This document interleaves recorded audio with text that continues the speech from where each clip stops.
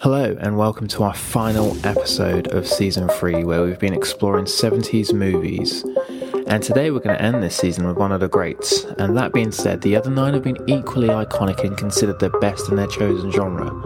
So today we're going to finish with a movie that's considered a classic, one of the best films ever made, that both kick-started one of the best actors in the world and also one of the best directors in this world, in this bleak tale of loneliness and the eerie backdrop of a dark cosmic New York City. It's the 1976 classic Taxi Driver, directed by Martin Scorsese and starring Robert De Niro, Sybil Shepherd, Jodie Foster and Harvey Keitel.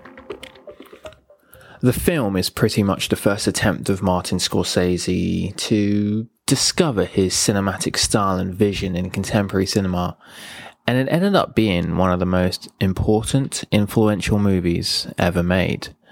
The film follows ex-veteran Travis Bickle as he embarks to sleeping hours as a taxi driver in the darkness of New York City. As the movie goes on, he becomes infatuated with a woman who he passes while driving his cab in the hope of wooing her. After some hope of maybe a relationship or of any means, the woman soon leaves him because of his irregularity and just introvert style of talking, and Travis starts his inevitable destructive path of mental and physical loneliness, and where he eventually decides to assassinate a public figure at the end of the movie. The movie itself explores a handful of interesting themes: masculinity, existentialism, loneliness, what it is to fit in. But what must be explored is the vision Scorsese decided to go for, embarking on this journey he wanted to take audiences to with the use of Travis Bickle. Paul Schrader wrote the screenplay, which was basically a memoir of his life, of this tough time he was going through alone in a big place, no interaction whatsoever, and it just so happened the screenplay fell in the right hands at the right time. Scorsese just came off doing his first film, Mean Streets, and was given the opportunity to direct the screenplay and really played on the hidden depths of the world and words of Paul Schrader. Along with the beautiful score of Bernard Herrmann and the outstanding performances from Robert De Niro, the film is considered one of the best American films ever made. The film dropped 4 Oscar nominations in '76, winning none of them, but it cemented itself in history as an instant classic, playing on the thoughts of audiences like a splinter in your mind, really hitting a nerve with moviegoers, a nerve that hasn't even been thought about any artistic filmmakers at the time to even delve into. There's no way to really emphasize what this movie does when you watch it. Some has called it rather hypnotic, and it just, in a state of nirvana, the ghostly lighting and the mystique of New York plays as a contributing factor to the film's beauty. And this juxtaposed with one of the best scores in cinematic history, that of Bernard Herrmann, who got nominated for one of the 4 Oscars the film got, really brings you for a unique film experience and a discovery of perhaps more yourself than of Travis Bickle. De Niro started this film as a regular unknown and agreed to a fee of $30,000 for this movie, which for Hollywood and for a leading man is relatively low. However, during the production of this movie, De Niro won an Oscar for playing Don Corleone in The Godfather Part 2, instantly turning him into a Hollywood A-lister overnight. Now, Columbia Pictures was very worried about this film's themes and tones that Scorsese had pitched, and he was looking for any reason to exit the film, to cut ties with Scorsese. And they assumed that De Niro had asked for more money, and rightfully so as well. He's just won an Oscar, in which the studio would have gone no, and then they would have had a reason to cancel the movie. However, De Niro being De Niro said he would finish the film on the money that he agreed that he would be paid, which was $35,000. And this was mainly in spite of Scorsese and helping a friend out, a friend he lived in the same neighborhood with, grew up together. And this was just the start of the famous partnership in movies, which inspired other director-actor partnerships down the line. The caliber of these two, I think, really brings out the best in each other. Scorsese bagging De Niro his second Oscar for leading man this time for Raging Bull, and shooting him even further in cinematic history with films like Goodfellas, Casino, and the infamously long The Irishman. That being said, though, Scorsese's only won 1 Oscar, and it was one of the only films that De Niro wasn't in. It was the Eastern remake, The Departed, which I believe was in 2005, 2006, that ended up winning Scorsese his first Oscar as director. And that starred Leonardo DiCaprio, and thus them starting their own contemporary collaboration, starring in, I think, 5 or 6 movies together, might be 7, I'm not sure. I mean, Let me think, top of my head, there's Departed, Shutter Island, The Aviator, Gangs of New York, Wolf of Wall Street. I think that might be it. I'm sure there is another one. I know they're working on another one together, and that's got both Leo and Robert De Niro in it, so that'll be interesting. But, De Niro and Scorsese, them two shared a unique understanding between director and actor, and have produced some of the best films in cinematic history, Goodfellas and Taxi Driver, to name a few. Now, Robert De Niro started this contemporary idea of method acting in Hollywood with this extreme, process of research and preparation for a particular role. He spent 15 hours a day 15 hours a day a month. For a month, driving cabs around New York. He managed to do it as a job. He even got his license as a taxi driver. And he said that not many people recognized him, but when he was doing it, when he just won his Oscar, he said that only one person actually recognized him by going, "You just won an Oscar for Godfather. What are you doing driving cabs? Is the entertainment biz that bad?" And other than that one guy, no one else knew. In fact, he said he was pretty much invisible to all of his passengers, just a voice in the front seat. And he also spent a lot of time studying mental illness and looking at the deconstructive paths people have to mundane triggers. And he rehearsed vigorously with Jodie Foster at cafe for hours to really cement their scenes together. And bear in mind, she was only 12 years old at the time of filming, and she claimed she was so bored because he was constantly going over the same lines and the same scenes over and over again. However, as Jodie Foster got older, she had a new perspective of the matter. She understood the art of becoming a method actor, and was in fact blessed and privileged to have that experience under an actor of Robert De Niro. So the movie does delve into a relatable subject about loneliness. When Paul wrote the screenplay, he believed what he was writing about was only about loneliness, but as the process went on, he realized he was writing about, the pathology of loneliness. His theory being that for some reason, some young men, such as himself and of course Travis Bickle, subconsciously push others away to maintain their isolation, even though the main source of their torment is that very isolation. And this is what he was trying to explore in this movie with Martin Scorsese's help, this vicious cycle that men seem to be going through in that time period in America, and unfortunately what many people now go through in terms of self-isolating to the world, although right now we don't have a choice of a global pandemic happening at the moment. It's a vibrant portrayal of a nightmare with somewhat rings true to what happens in the world right now. Scorsese says that this movie is a sort of limbo state with Travis, this place between sleeping and being awake. He looks at the world as dull and doesn't even know why. He's not really smart enough to really understand the real depth of his mental instability. He's seen as a social reject. He's like a walking contradiction. He talks about maintaining a good diet, yet pours booze on his porridge. And he talks about the scum of the women on the street and yet visits porno theaters. The only other sympathetic theme we have for Travis is that he's trying to save women in the movie. Women who may not need saving. We see both aspects of this, one who does and one who doesn't. And it's done so we can see both reactions to Travis's attempt to help. He creates a situation in his head for them to be saved, and yet it's only on his terms. Hence the arguments with Sybil Shepherd at the start. The movie really breaks to obsession, loneliness, and his attempt to fit in and how a man should be in the eyes of a masculine world. See, the sad thing about Travis is that he knows he's pushing people away, but it's a win-win situation for him as if he doesn't get the girl, then, it doesn't matter to him, because if he doesn't, then he can continue on this desirable, destructive path that's another step forward onto the film's violent conclusion. Travis Bickle is a representation of a confused masculine character trying to give his life a purpose. Both women in this movie that trigger this train of thought are women going to the men for help. When Travis is basically window shopping at Sybil Shepherd's workplace from a distance, which basically symbolizes a prized possession he can't have, which is framed beautifully, by the way, by Scorsese. Then she realizes that he's prowling on her, him watching her from his taxi. She goes and reverts to a man who shoos him away verbally at the door. So she falls, victim to a guy to get rid of Travis at the cab. And then again with Jodie Foster, she grabs a guy's hand when she notices that Travis is looking at her.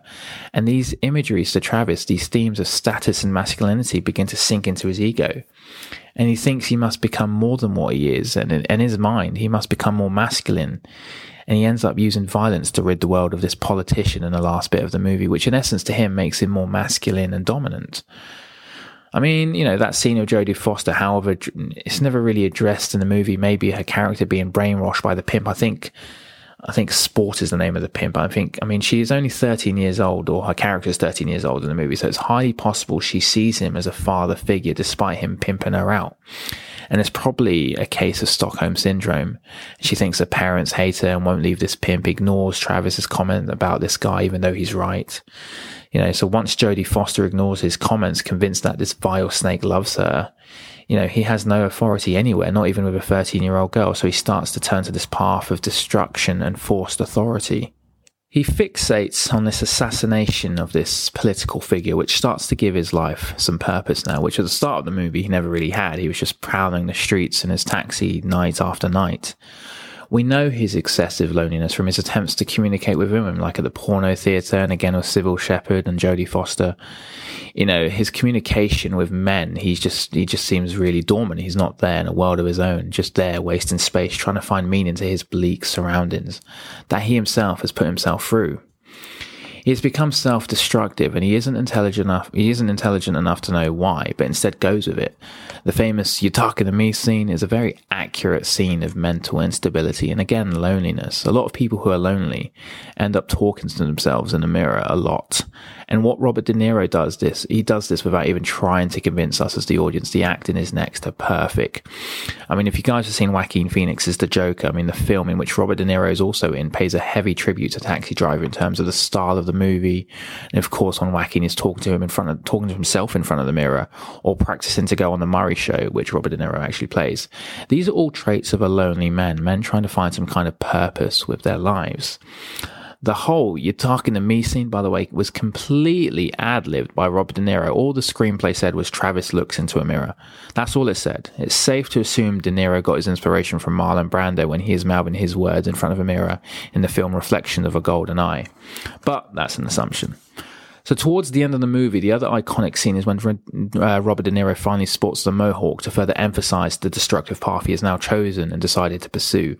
Now, saying that, that's probably where most of the violence comes from in the movie. I mean, the last scene, despite being criticized for its violence, only 4 characters actually die in the movie. I think you got the armed robber in the corner shop that Travis shoots.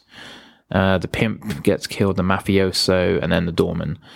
And Robert De Niro's mohawk was not even real due to the fact that Robert De Niro still had to shoot scenes for the film with hair after the mohawk portion. So the makeup created a ball cap that was glued to Robert De Niro's head, and the mohawk was made of thick horsehair. So the hairpiece is on display at the Museum of the Moving Image in Astoria, New York, which is quite interesting. So De Niro, I don't think, has ever had a proper mohawk in his life, despite making that particular hairstyle really famous in cinema. But yeah, the mohawk does confirm the fact that he is in fact a Vietnam veteran, which was confirmed with Scorsese. There were others that speculated that he may not have been a veteran, instead just wearing the jacket for kicks. There was a Washington Post film critic called Stephen Hunter, and he speculated that Travis Bickle's character wasn't a Vietnam veteran at all, and his behaviors could indicate that a man so disturbed that he chose a war veteran look as a way to somehow connect to the post-war society. But the mohawk is apparently inspired by soldiers in Vietnam who would have their hair styled that way just before a major battle, which is why it confirms that he is or has been in Vietnam or a commando situation.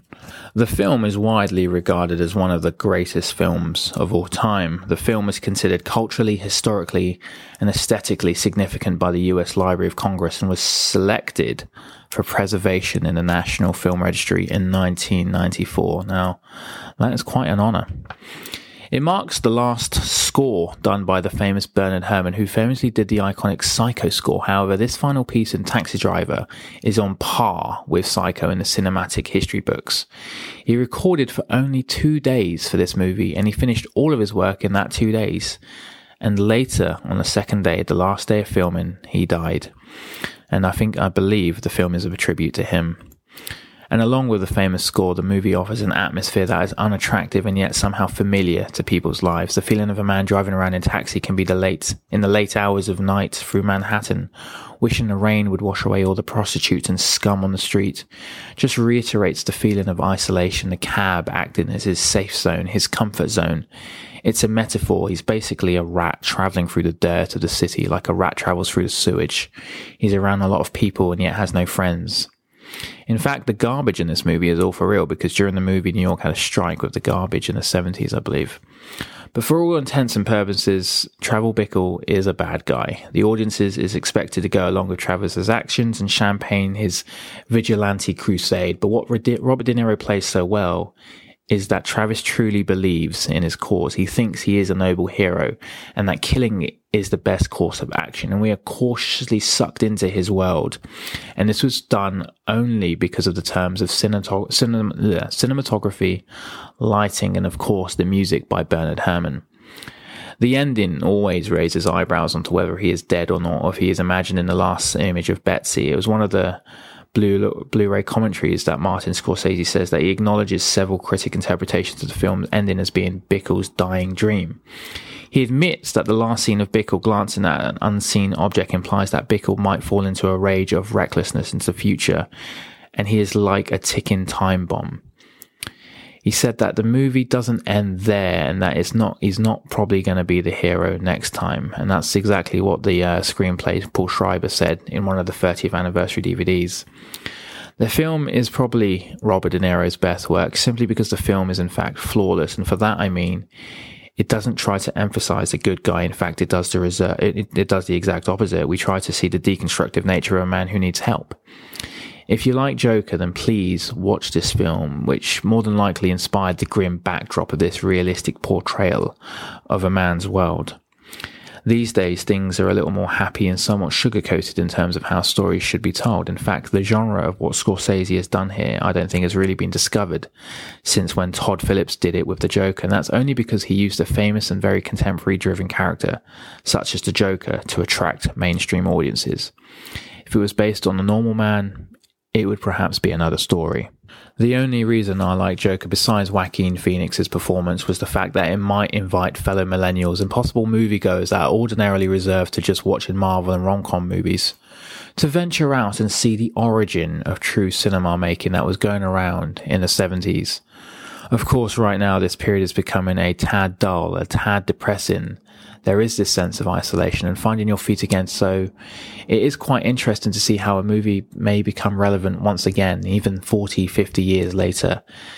And it's amazing as the decades go on to see what movies stick and what movies fly away. If you haven't seen Taxi Driver, it's on Sky or on Now TV. It's a great film. It's not really that violent. The film is all about the feeling of unease and just uncertainty. The character of Travis Bickle is by far one of the most compelling and interesting characters in cinema in terms of really exploring real mental instability. People want a reason to go see a movie. The trailer sometimes isn't enough, and sometimes all you need is a friendly tip from a friend or even a podcast to nudge you in the right direction. In my opinion, though, this is Martin Scorsese's best film. Well, look, that's all we have time for with Taxi Driver, and more specifically Season 3. I'll be back with Season 4, where we're going to have a look at the noughties decade, an interesting part of cinema in terms of finding their feet, let's say. But anyways, I'm on Instagram, Film Exploration, all lowercase, all one word, and I'm also subscribed to me on podcasts on iTunes, Google, and also Spotify. And thank you again for listening to Taxi Driver with Film Exploration with Ashari, and thank you for listening to Season 3.